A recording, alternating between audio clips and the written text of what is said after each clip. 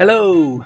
You're listening to Drawn to the Flame, a podcast for fans of Arkham Horror, the card game. We're sometimes fortnightly, we're sometimes monthly. I'm your host, Frank, and today I'm joined by... It's me, Peter. Hello, Frank. Hi, Peter. How are you doing? Doing very good, Sorry. Doing very well. I am doing some good Either as well. works. Yeah. Yeah, you were doing some good today. Yeah, I hope so. Try and do a little bit of good every day. How are you, Frank? I'm well as well. I'm in the new place, as I said in the last episode. It's lovely and sunny here. Life is good. Excellent. What are we talking about today? We're diving into another of our favourite topics, investigator-specific episodes, and we're talking about a Guardian.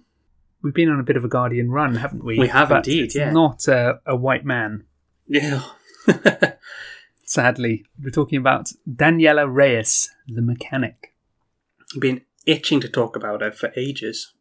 Almost from before you'd played her, I'd say. Absolutely, yeah. I'm ready to go. Just intrigued, right? Yeah.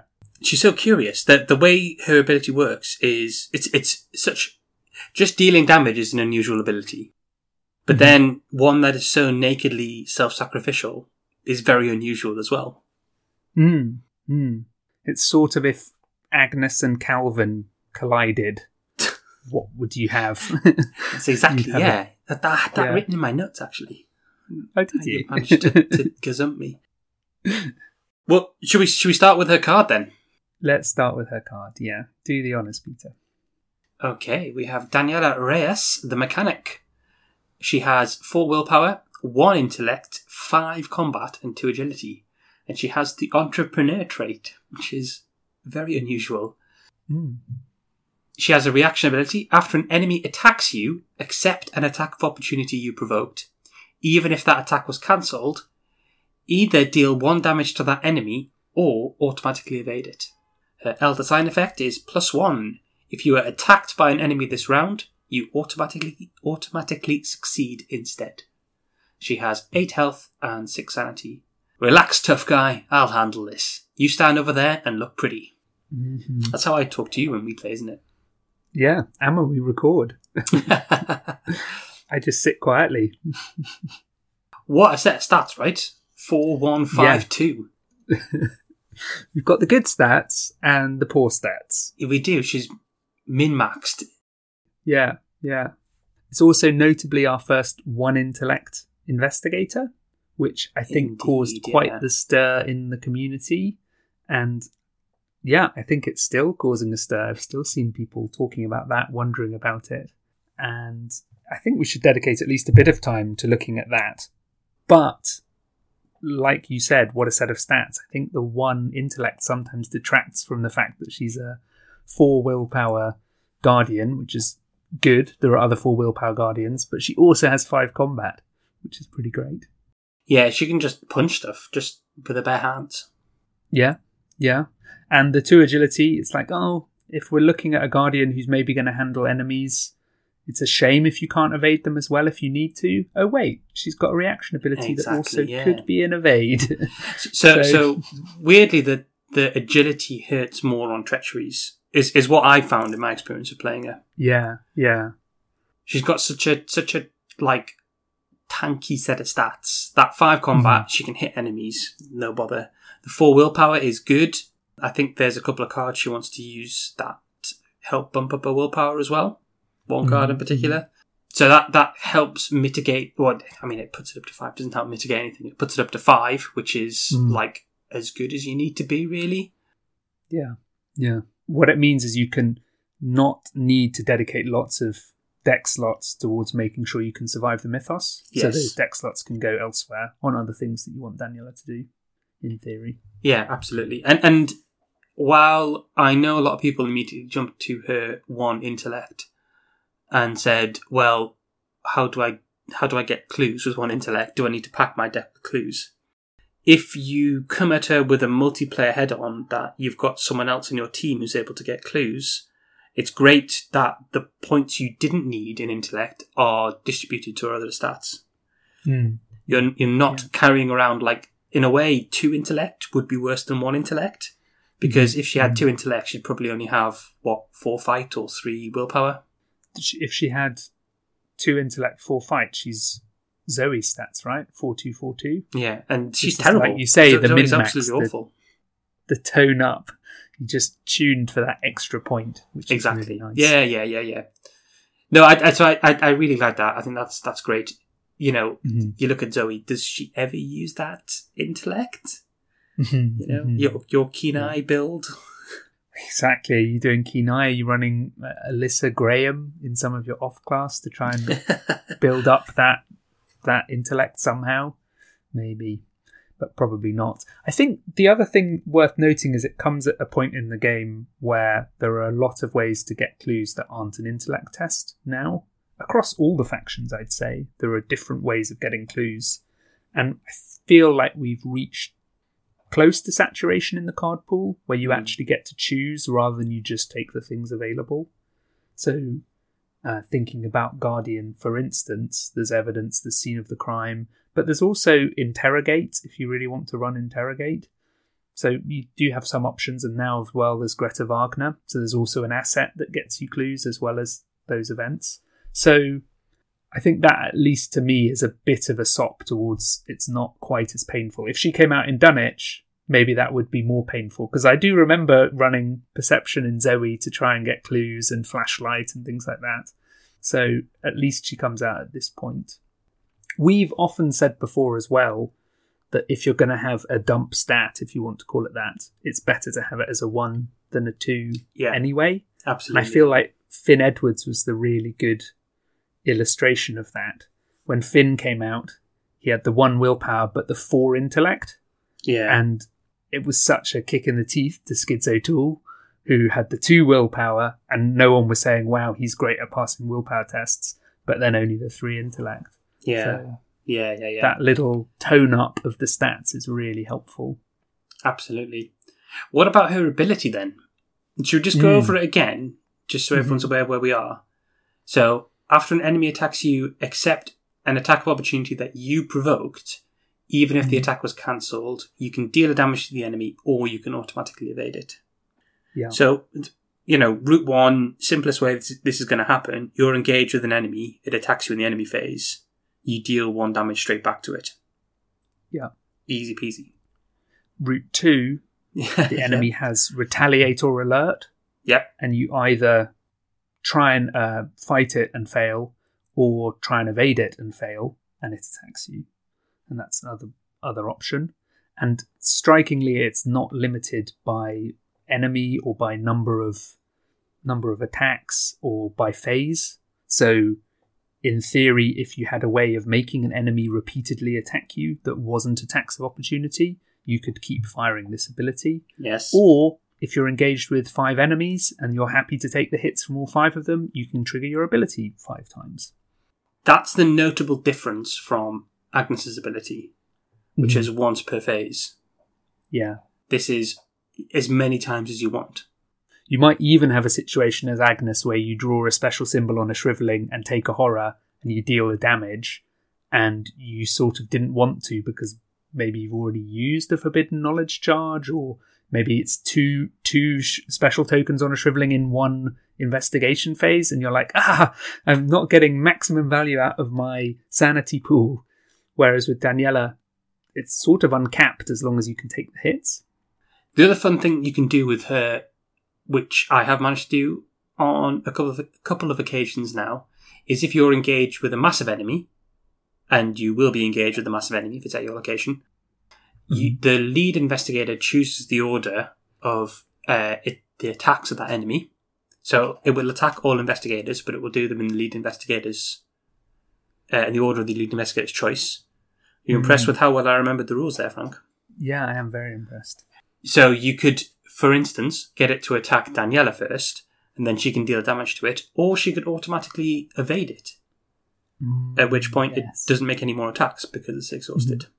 And I feel like we also, because we went to the Agnes comparison here, didn't make enough of the fact that her ability isn't just damage, it's also evasion. Yes. And I wonder how often do you find you're using the automatic evade versus the pings of damage? I think it's a good one.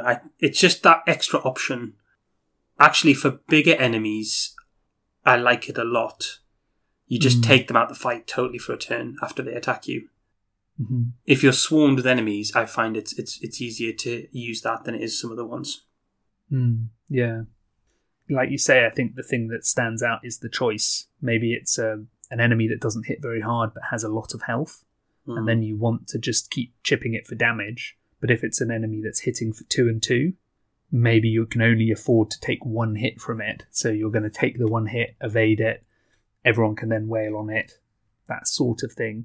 So it's, like I said about her agility being low, it does actually give her this extra option of being crowd control, or of being, I guess, what some people will call a tank. Yeah. That she can bring her focus to an enemy, and she's got various ways of handling it. Well, that's what I was going to kind of go on to ask you, Frank. What do you think her role in a team is? Yeah, and I think tank is the closest label. I mean, I'd never played any MMOs, so I'm using the terminology sort of secondhand. But that idea of she's maybe not necessarily the primary fighter, as in the primary killer of all the enemies, but she's definitely able to just soak things up, and she likes soaking up hits, in my experience, because she then gets value out of her ability. So combined with that decent stat line, particularly with the willpower, she sort of can just take hits on herself, and she likes bringing the attention onto herself so that other people can do what they want to do. So crucially, in an MMO, a tank helps manage the aggro of the enemy, which is effectively where its attention is focused. Because enemies are usually programmed to respond hostilely towards enemies, friendly characters for you that deal a lot of damage. Right. Or are healing their other allies as well. Yeah, healing generates quite a lot of aggro typically. So, as an old... one of my favourite MMO jokes was a priest trying to explain to his friends there's a very complicated, very technical MMO term called aggro. Loosely translated, it means the priest dies. So the job of the tank is to hold the focus of your enemies, while the more lightly defended, damage-dealing classes actually kill them. Yeah. And when we look at Daniela through that lens, I think, she absolutely ticks the box there, doesn't she? She's got these very defensive stats. She's got the evasion ability built in. You can feel like she's going to work with those cards that pull enemies off other players and bring them onto yourself instead. So the likes of Taunt, Heroic Rescue, things like that. She doesn't mind getting hit because that stops enemies from attacking her allies. And it's not just enemies, it's the mythos as well. I've said this before, but I think tank should apply to encounter cards, not just enemy cards. A subset of encounter cards. There's 2 separate axes here, aren't there? Yeah. Well, I mean, if we look at the outcome of those cards, it's damage, it's horror, it's actions taxed. If an enemy appears, someone's got to kill the enemy, or you've got to soak up the damage for it. Someone has to evade the enemy so you can move away from it. And a treachery card, some kind of encounter card, might say, because you spend 2 actions getting rid of it, or it deals you horror in the meantime, or there's some sort of test that deals damage or horror. So when we look at, enemies are just a type of encounter card, really. And in my opinion, it's Daniela's job to help keep the team overall safe from them. Yeah. The thing that sort of jumps out is the 2 different axes or ways that an encounter card might test you. So broadly speaking, a treachery might hit you in the willpower or the agility department, and like you say, might be damaging you, horrifying you, or a number of other effects, taxing you actions in some way, losing you cards. And then when we think of enemies and when we think of enemy management, we often think of combat and agility, the physical stats, as the way of dealing with that. But she kind of blends both. She's got the physical stats to deal with enemies and an ability that gives her an evade. And then she's got the willpower for treacheries. Yeah, I think the other thing that we forget or that gets skipped over is often in Arkham, the best way of managing enemies historically has been kill them quickly. And so that's meant that someone whose role is enemies has often been about how much damage they can do in a rapid space of time. Mm-hmm. And what I found with Daniela is because she just does damage passively, you might not necessarily need to build her towards like, I need a really big weapon, I'm just going to kill things as quickly as possible. Because instead, you almost don't mind just taking the hits and letting her do the work herself. Yeah. Which maybe we'll come on to later. So, in my campaign, I've got her paired with Lily as the two kind of encounter/enemy managing characters. And Lily is a real contrast because she is definitely able to deal with enemies quickly. Mm-hmm. She can just turn into like a blur of fists and sticks and take out enemies. And quite often, even though I'm ostensibly an enemy management character, I'm there with Daniela saying, "Can you help me kill this, please?" If you can't, it's fine, because I can take the hits. But in order to get rid of these enemies quickly, that would be good.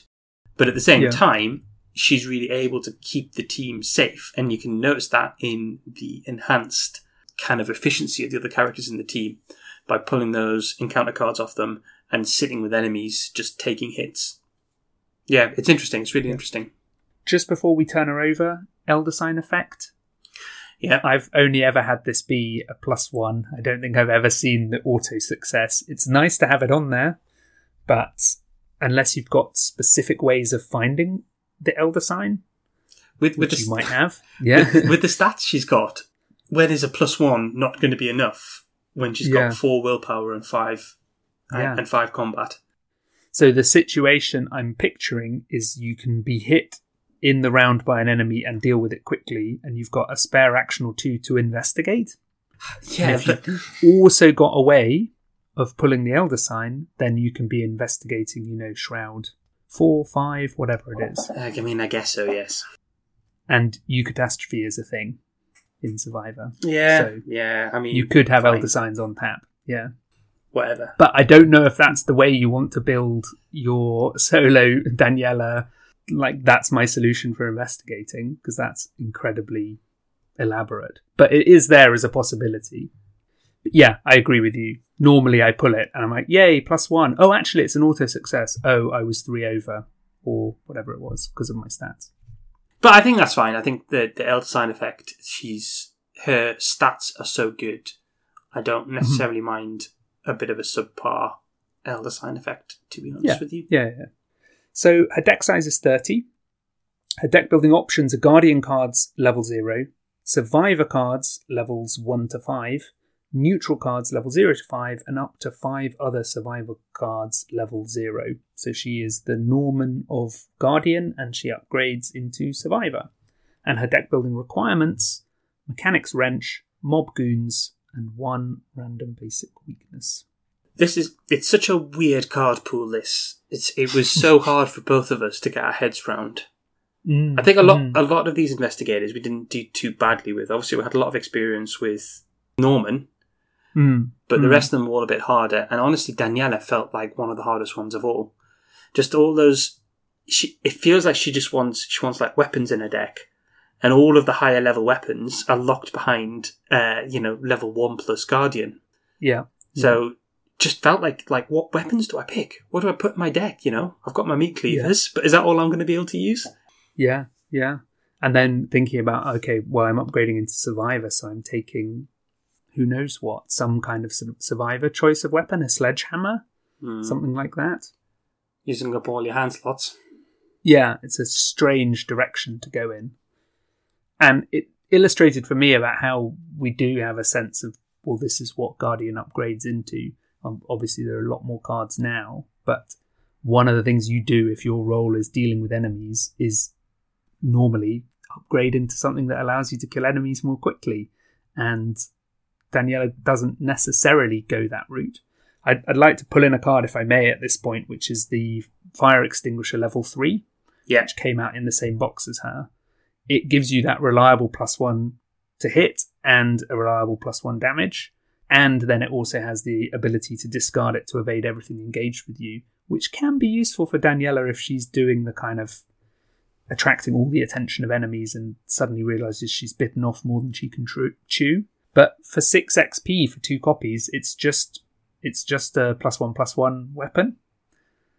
I think it's a good weapon, but do you see what I mean? You kind of invest in that, and you're not doing the same kind of hits as running a bar or a Cyclopean hammer. Maybe you run a Time-Worn Brand in Daniela, but that still is just the +1 as well, isn't it? +1 damage. Yeah.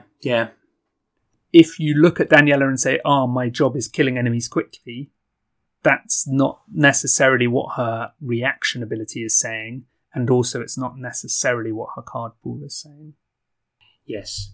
I think the joke has been for a while that if we see other investigators along the lines of Norman, whoever upgrades into Survivor is going to have got the raw deal, because there's not as many good upgraded Survivor cards as there is other factions, which I think is it's a joke, so don't take it seriously. But there are plenty of good options for her higher level Survivor, right? Yeah, we both actually quite enjoyed exploring the Survivor pool for how a specifically tank-focused investigator might use that pool. Yeah. So I went to Fire Extinguisher. What's leapt out for you in that pool? Well, the card I really like, I've just put it in. I haven't tried it in here yet. I think I might have had it in a standalone deck I ran with her. Is Alter Fate, which comes as level 3. That's just really nice encounter management, right? It's always a card I've meant to take because it feels like when you need it, you really need it. But it just never seemed to be quite the right deck for it.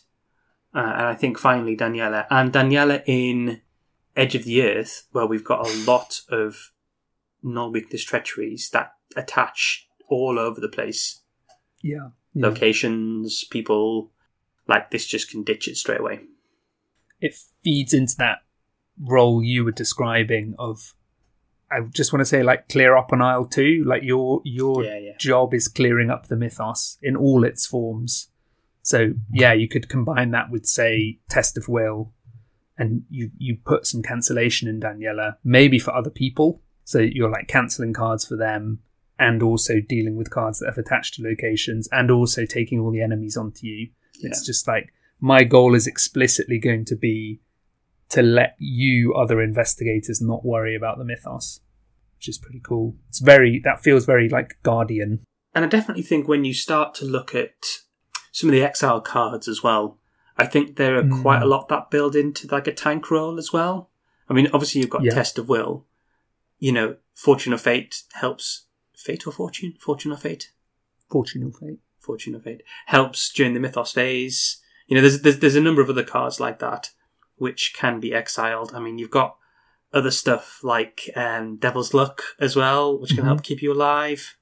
Yeah. Soak 10 damage and or horror. Yeah. That builds up to, maybe, finally, Daniela's the person for the Deja Vu deck. Well, I'm glad you mentioned that, because I've played the Deja Vu Daniela through a campaign. How was it? It was great fun. Yeah, it was really, really good fun. So the other part of this is the level 1 Leather Coat and Cherished Keepsake. They each soak 4 of the respective health or sanity and exile when they do that. So I was running 2 of those, and then the cards you mentioned, essentially, and Flare, which is a nice 3 damage option if you need that, and also nice if you're hunting for specific allies.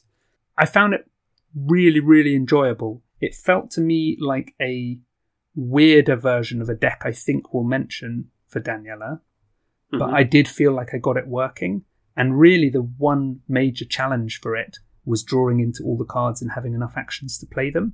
And the person that really reminded me of is Tommy.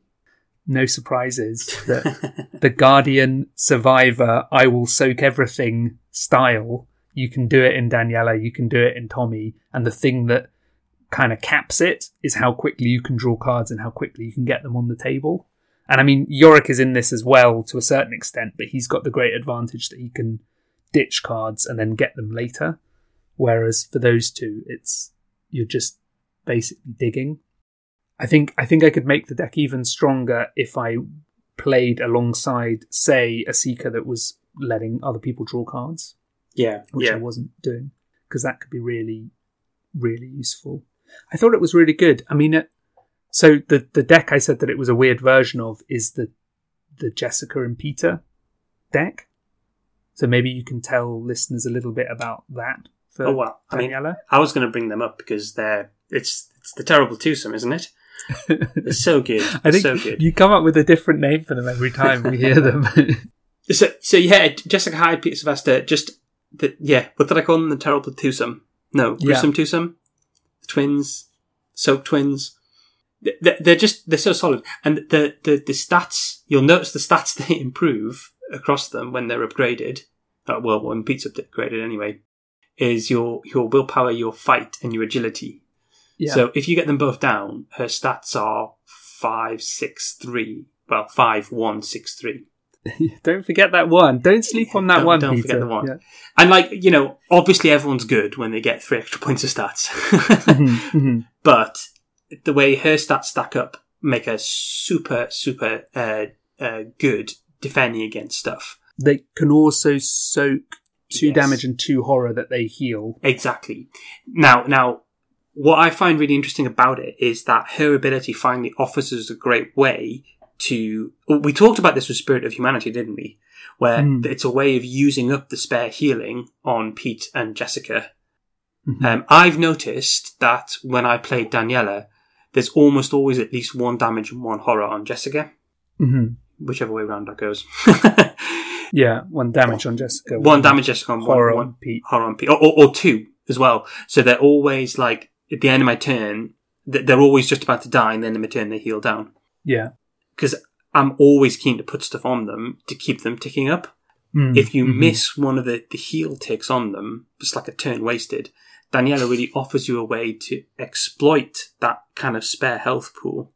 It's like mining cryptocurrency. If you use your spare capacity, or running an Airbnb, you've turned into a landlord. You've got that spare space which isn't doing anything for you while it's sitting empty. And Daniela's ability allows you to exploit that for dealing damage or getting auto evades, which is really good. And then typically I find they do a lot of soaking, but anything over the top of that just comes straight onto me. And then that's why I've got the healing cards in my deck as well. Yeah, yeah. That's why I like, and I know not everyone's a big fan of it, that's why I'm a big fan of Meat Cleaver. This, you can do the same thing there, where, you can attack with the Meat Cleaver, the horror goes on Pete, you heal a horror off you, and at the end of your turn, Pete heals the horror you dealt him. Mm-hmm. Yeah. Yeah, the combination of the 2 cards is what makes it sing. Yeah, it really does. I think what's really jumping out to me here is that when I've run the Terrible Twosome in, say, Calvin, you want to keep at least some of their soak available, because as Calvin, you could die if you're doing that knife edge 5-5-5-5, right at the edge of his health and sanity pool. Whereas with Daniela, because your health and sanity in the form of taking hits is a resource, you really want them getting hit so that you're getting the heals again, so that you can take more hits. And it's a sign that you're really pushing the ability, which I really like. I think it subtly changes how you're using those cards. That it's maybe a bit more reactive for Calvin. This is my overflow, and a bit more proactive for Daniela. It's like, get damage on these 2. That means I'm using my ability. That means I'm making progress. I'm helping. And it takes the defensive thing of I'm just soaking and turns it into, with her ability, a more proactive kind of progressive thing that adds to scenario progress, which is super cool. So I've also played that deck, and I really like playing that style as well. Yeah. It's a really cheap XP investment as well. It's 2, 4, 6, 7, 6, 9 with the charisma. Yeah. So you can even run standalone Daniela and run 2 Pete, 2 Jessica and a charisma, and no extra basic weaknesses if you wanted to. And then the rest of your deck is level 0, and it's great fun. It's also a great place to spend 3 in the thick of it XP as well. Oh yeah. Yeah. Because I don't think Daniela necessarily minds starting with 2 physical trauma. No. She carries plenty of healing around with her, or she can do. So it's great to just drop in, 2 Jess, or a Jess and a Pete, the very first scenario. She sits in this really fascinating place, doesn't she, between soak and or also cancellation of attacks. So like soaking the hits, but also cancelling them. And then healing as well. And it's reminding me of Agnes, where with Agnes, obviously, if you can pack in some horror healing, you can get more pings of her ability. And it's sort of the same with Daniela. If you just heal enough, you can keep taking hits as Daniela and pull yourself back from the brink. A card that I'm really fond of in her is Earthly Serenity. She's got the good willpower, so that she can use an Earthly Serenity and just heal a bunch of her or allies. And it's a nice sort of down action if you've got a lull in fighting as Daniela. Yeah. Just do a big heal, sort of reset. I definitely feel like I will look into that over Hallowed Mirror in my deck. Well, I'm glad you mentioned Hallowed Mirror, because the other advantage of taking Pete Sylvester is that it frees up your accessory slot from feeling like I need to run Cherished Keepsake.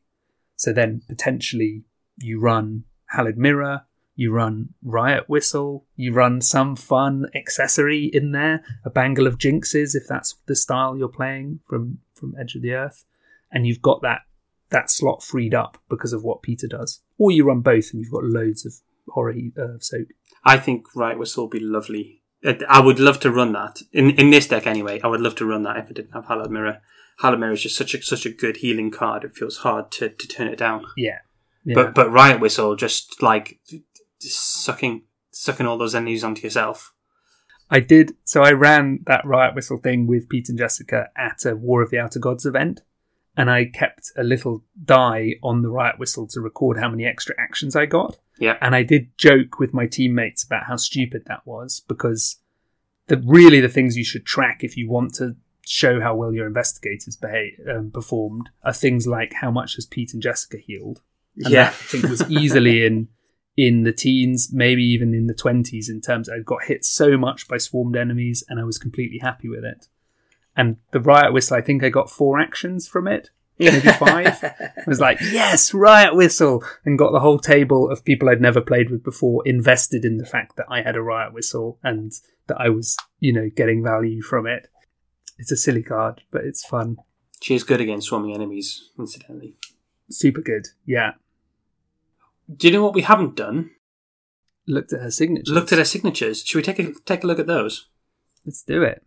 It's me first, I think, isn't it? It is, yeah. Brill. Okay. Otherwise, you get crotchety if you have to read the weakness. Yeah, exactly. First up, we have Mechanic's Wrench. This is a 2-cost asset. It has 2 combat and 1 wild icon, and it has the item, tool, and melee traits. Daniela Reyes deck only. Free action: exhaust Mechanic's Wrench. Choose an enemy at your location. That enemy attacks you. And then a separate action ability, Fight. Use this ability only against an enemy that has attacked you since the end of your last turn. You get +2 combat for this attack and deal +1 damage for this attack. And it uses a single hand slot. This is really good. It's just a nice thing to trigger her ability, right? Mm-hmm. Like, it's exactly what you want on a free trigger on an asset in her deck, a cheap asset in her deck. Yeah, it's good. It's good. I think you said you've played her and you've never ever managed to play this. In my Edge of the Earth campaign, I drew the wrench, I think, twice. Yeah. Across every single scenario.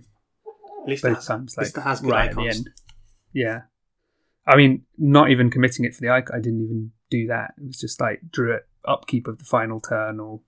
So, yeah, it looks like a great card. I'd love to. I have actually played with it as well because I've got it to the table. And yeah, I'd agree. I'd say if you're playing Daniela in the way I ended up playing Daniela, you often have enemies on you in the enemy phase because you get some of your good work done then. You know they're going to hit you and they're not hitting someone else. And notably, the fight ability is use it only against the enemy that has attacked you since the end of your last turn. So your turn would end, investigation phase ends, and then they'd hit you in the enemy phase. So it works for enemies who've hit you Route 1, as you called it, as well. You don't even need to use the exhaust ability, but the exhaust ability's there. Maybe you draw another enemy in the following mythos, so you can hit the first enemy that hit you, kill that, and then you need the other one to hit you so you can keep using the wrench. So you exhaust the wrench, get that one to hit you. You're in and having a fun time with it, which is pretty cool. Yeah, absolutely. The big thing that jumps out is that it's not a weapon. It's not weapon traded, which means... Prepared for the worst, can't fetch it. Exactly, yeah. Being a tool is nice because it means we can use crafty, I want to say. Trick and tool, I want to say crafty. Whichever one it is, anyway. Does enchant weapon have to focus on a weapon as well? Good question. Enchant weapon attached to a weapon asset controlled by an investigator at your location. So you can't enchant the wrench. Mechanics wrench. I mean, it's just good. I think it's exactly what a signature asset is. It's really nice when you get it in play and useful. But I think she's still very good even if she doesn't have it. The other thing I like about it is it's a really nice pointer if you're new to playing Daniela. Oh, yeah. Of reminding you, okay, like enemies are going to be hitting me. And actually my signature weapon even wants enemies to hit me.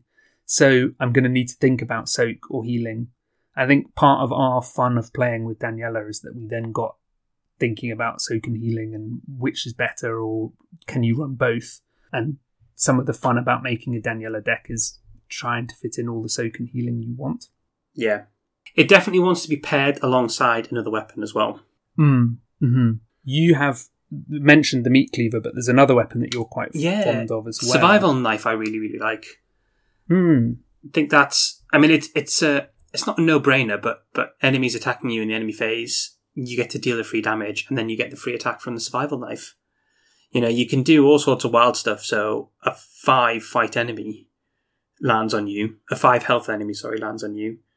It attacks you in the enemy phase. You attack back with the survival knife, deal 3 damage. Then your turn starts, and you use the mechanics wrench and deal another 2 damage. And you could even, a 4-health enemy you can kill with spending no actions. With the wrench, a 5-health enemy you can kill spending 1 action. Yeah, those are the kind of numbers that I like to hear, Frank. Yeah, absolutely. And the fact that it's all baked into her means that then the fact that she can't get big weapons hurts less. Yeah. And I think what you find is that there's almost like a smoothing effect of the need to kill enemies. Because she can spread out, as you said, she can sort of spread out that killing of enemies over a number of turns. While there is downtime for the fighter, she can be healing herself back up, ready to deal with the next set of enemies. It really helps emphasize the use of your health and sanity pool as a resource. Yeah.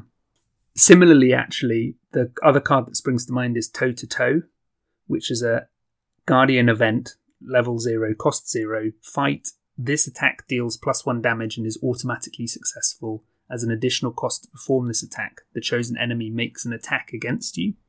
This, to me, is a really good Daniela card.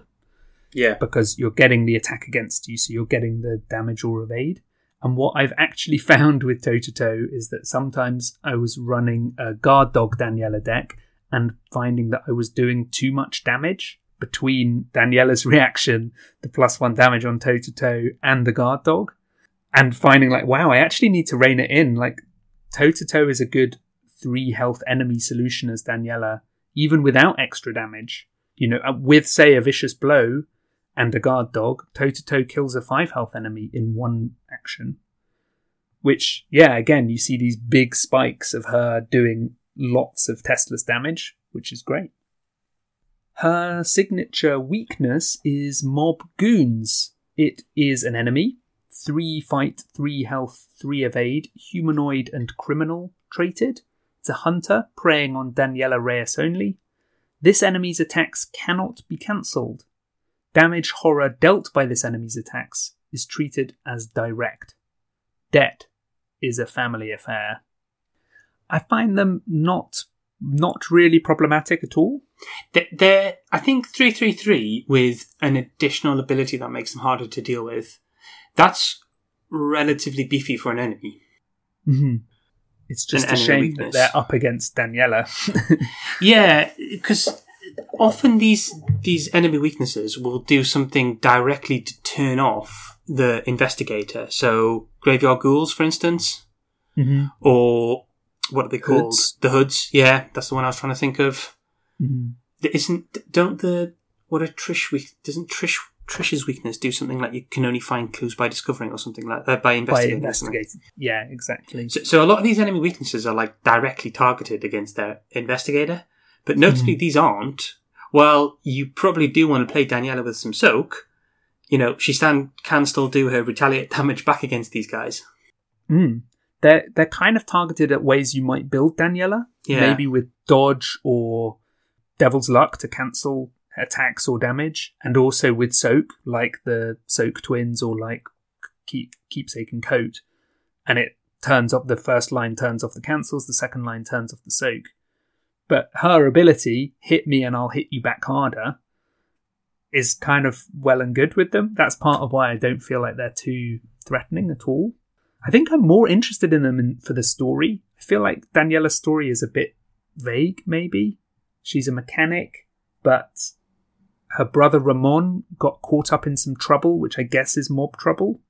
Yeah. And then there's also this intimation of like spirits, and yeah, it's all, for me, it kind of leaves me intrigued and a bit wondering quite where she sits in terms of the mythos.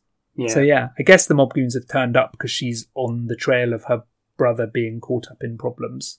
Yeah, not too bad is my overall review of these. Not too bad, yeah. Not too bad. I see that the top review for these on ArkhamDB points out that this is a great combo-enabling signature for Interrogate, Fine Clothes, and Handcuffs, if that's the combo you want to do. So you always will have an enemy in your deck that you can handcuff, which you could then drag around with you to use to trigger, Trish's ability if you're playing with Trish, but also if you're using Interrogate, you can start interrogating these goons to get clues elsewhere. Yeah. Which is, I think, it's good to remember that investigators who have enemy weaknesses do turn on the handcuffs play, or they make handcuffs even easier to get running.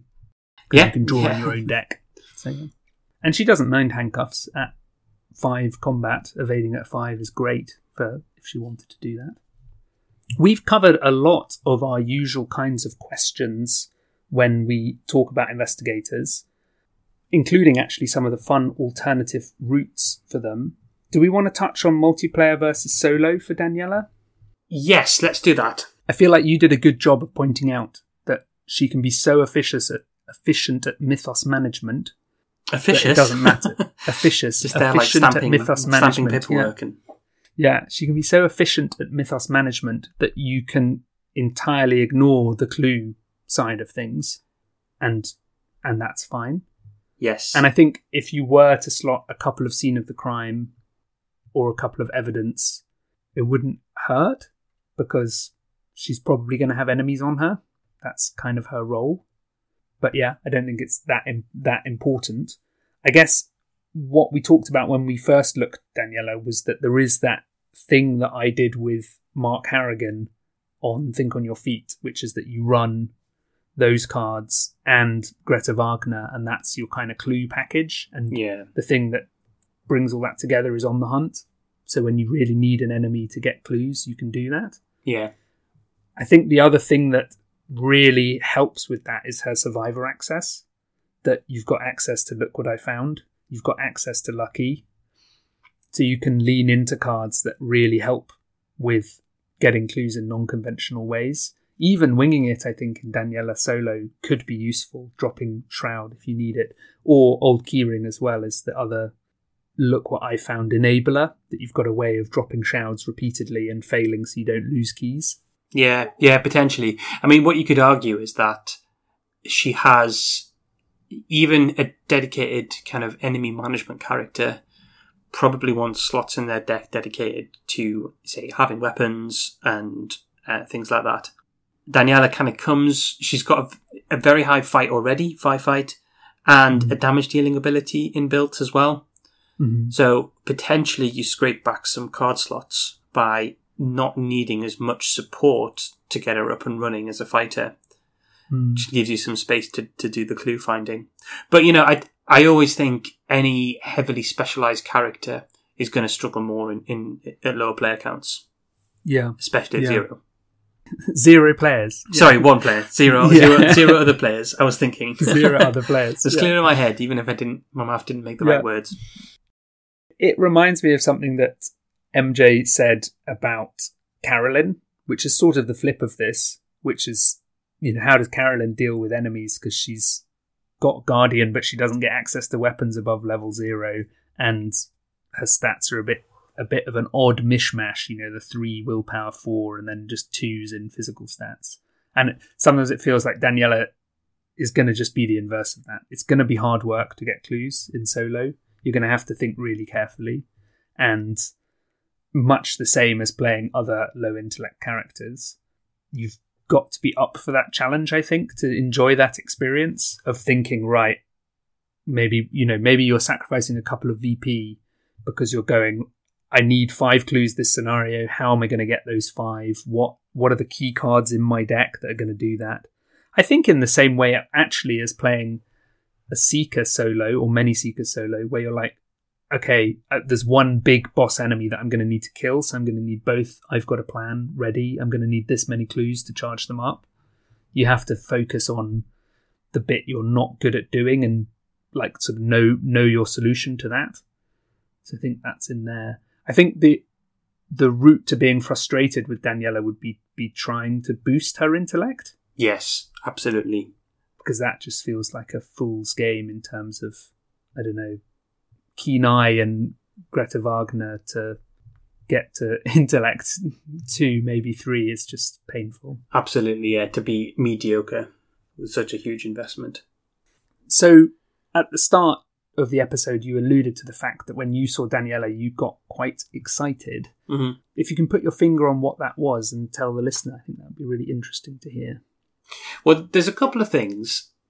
I guess it's the self-sacrifice element. I've always been a fan of cards which reduce their cost by forcing you to pay with other resources. Like, say, when I used to play Magic years and years ago, I loved playing black, and a lot of black effects also force you to lose life.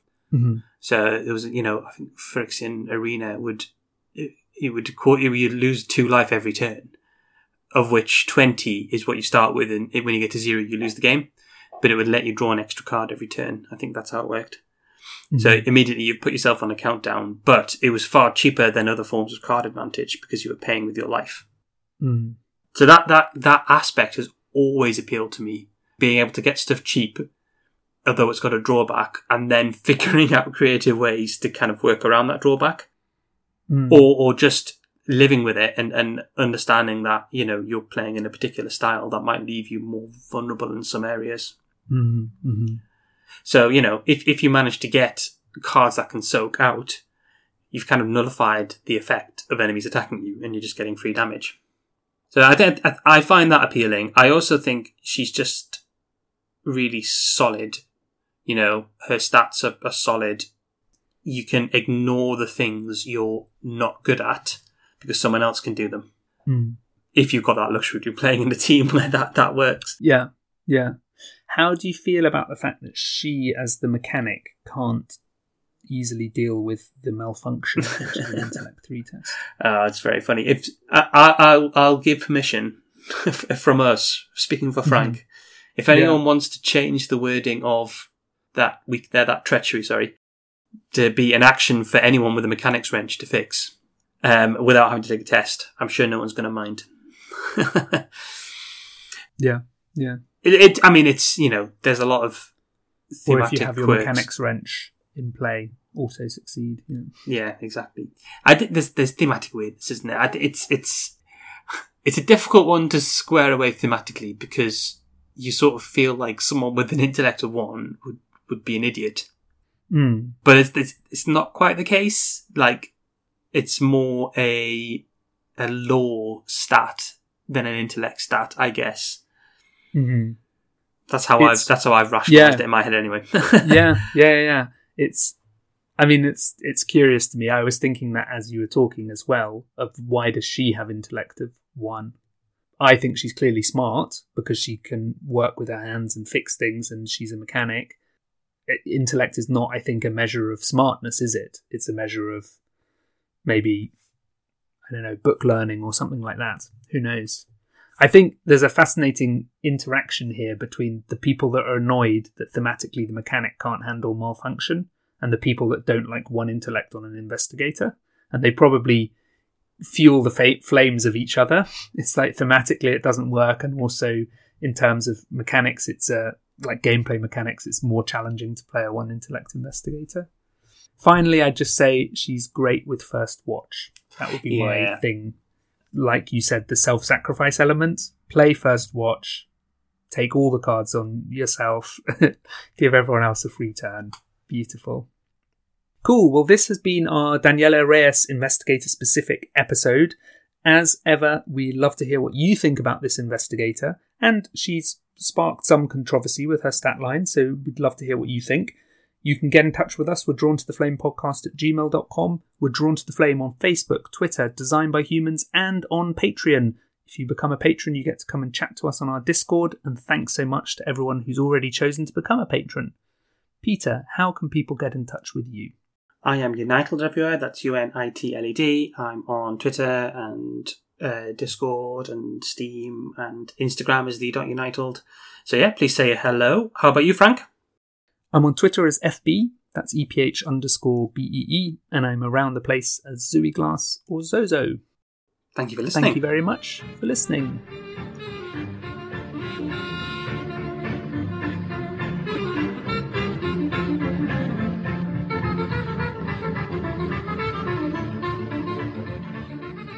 I have myself been carried back to Roman times by my recent perusal of Brad Snyder's Aeneid, a translation never before read by me and more faithful to P. Maro than any other versified version I have ever seen, including that of my late uncle, Vincent Barlow, which did not attain publication.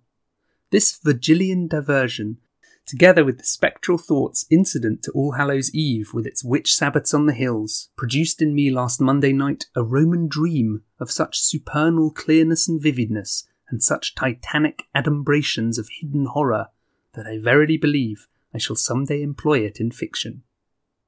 It was the design of Brendan Kane and Simi and Walker Orman to call on the terrible old man. This old man dwells all alone in a very ancient house on Water Street near the sea, and is reputed to be both exceedingly rich and exceedingly feeble, which forms a situation very attractive to men of the profession of Misters Kane, Simi and Orman, for that profession was nothing less dignified than robbery. This is like the terrible old man. Yeah. Water Street near the sea. Is he having a day off? Yeah.